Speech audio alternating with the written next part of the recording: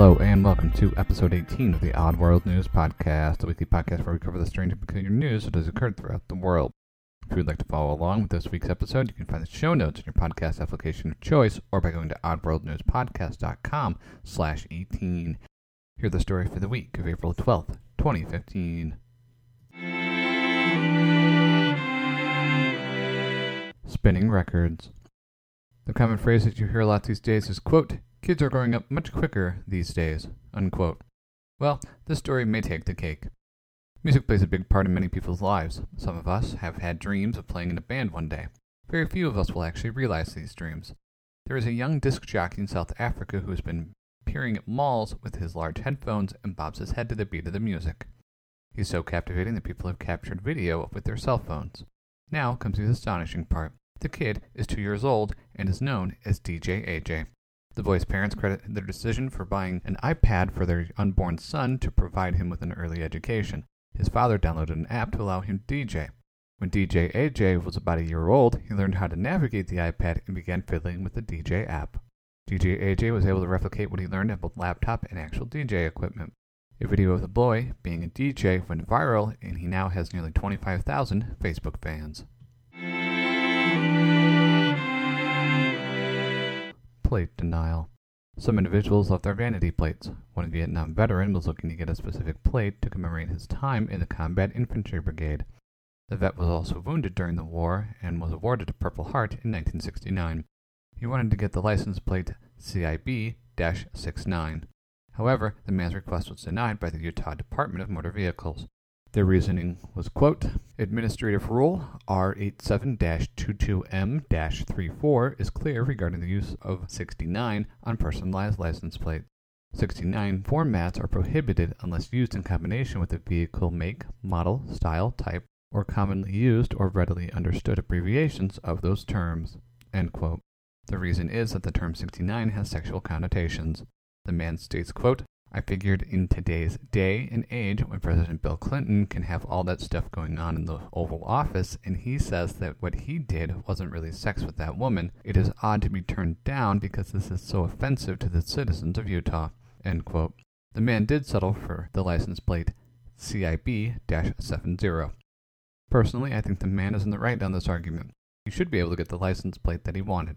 A good compromise would be for Utah to provide a license plate that indicates that the man is a Vietnam vet and allow him to have the vanity license plate that he wants. And yet, the DMV could still prohibit the use of 69 on non-veteran plates. Car theft. Scientists say that men's brains do not fully develop until around the age of 25. Well, a 21-year-old in Riverdale, New Jersey still has some thinking to do. The man stole a friend's car so he could make a court appearance in Paterson, New Jersey.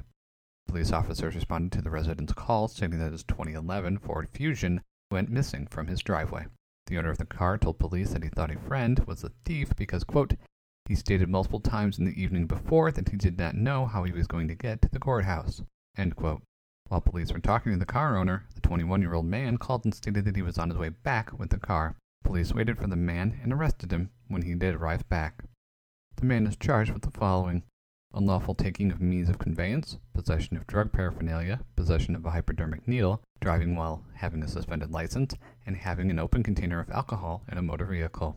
The man was turned over to Paterson, New Jersey police to resolve a $1,433 outstanding warrant.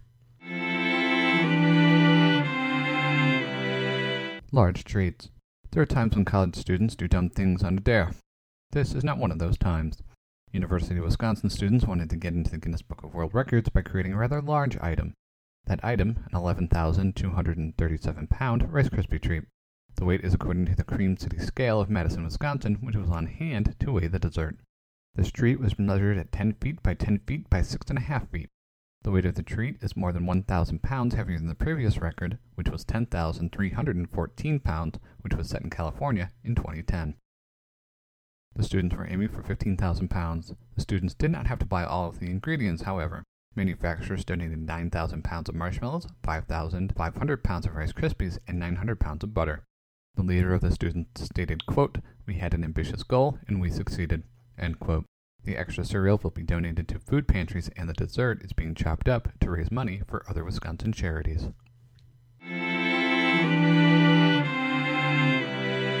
Major oops. When you are building a large and expensive public building, it is possible to miss certain items like a rug or even an electric hand dryer. However, a new subway system that opened in the city of Prague in the Czech Republic missed a rather important feature: an escalator. The $787 billion project did not budget for an escalator at one of the last stops on the subway that will bring passengers to a bus that transports them to the airport. Now, this may not normally be an issue, but there are 32 stairs in order to get to street level. Unlike in America, the bus remains the most convenient option because there is no direct train connection to the airport. The other issue is that 3.5 million passengers use the subway to get to the buses. This is a total of 112 million steps that must be climbed by passengers. To alleviate the issue, the airport has hired porters to bring bags up to street level for passengers. To me, this seems like a big oversight. I would definitely make this a priority for the next fiscal year. Ultimately, this may cause fewer people to use the subway.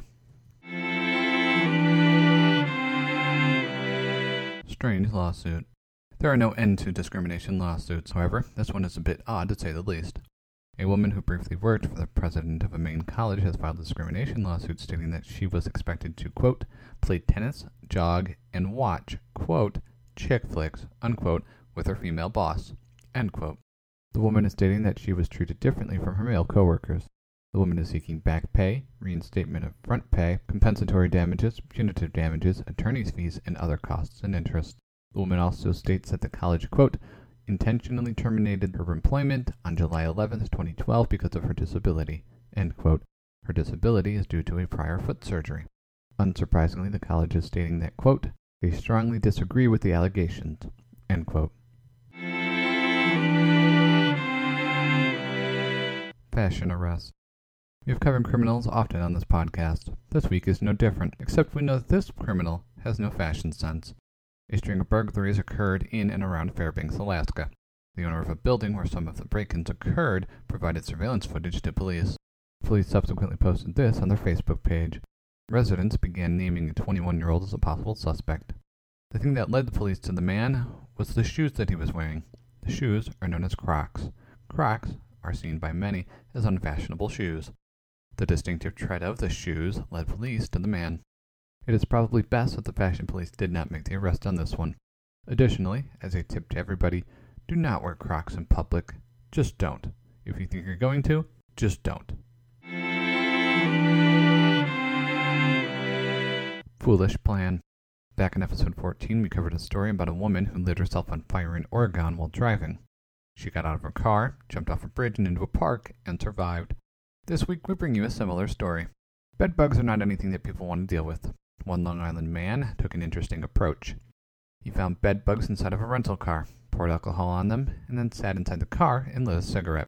Now you may be thinking, what's going to happen next? Well, it should be no surprise that the man lit himself on fire. The man was able to flee the vehicle, but suffered first and second-degree burns from the incident. Police state that 2 other cars were heavily damaged due to the intense heat from the fire. When asked, the man stated that someone told him that if he saturated the bedbugs in alcohol, it would kill them. Proper spelling.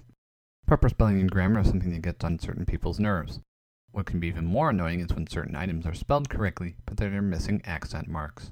One such person who wants to make sure everything is in its right place is the Minnesota Governor, Mark Dayton. He issued an executive order to reinstate the umlauts above the O in the town of Lindstrom. The dots were removed from the city limit signs due to the recent changes in federal guidance for signage. But he's having none of that. Lindstrom, which is approximately 40 miles northeast of Minneapolis-St. Paul, is known as America's Little Sweden. And to make sure everybody knows about the proper spelling, the umlauts must return. The governor instructed the Department of Transportation to replace the signs as soon as possible. He stated, quote, I'll grab a can of white paint and apply the 2 dots myself if I have to, end quote. I don't like this place. Transporting animals within airplanes can either be an exciting or a mundane event. Authorities at Newark's International Airport in Newark, New Jersey, had an eventful occurrence with an animal. A 40-pound European wolverine was being transported from Norway to an Alaska Wildlife Center when officials found that the wolverine had chewed through its metal carrier that was being used to transport the wolverine. A Bronx Zoo veterinarian was called in to tranquilize and help relocate the wolverine to a new carrier.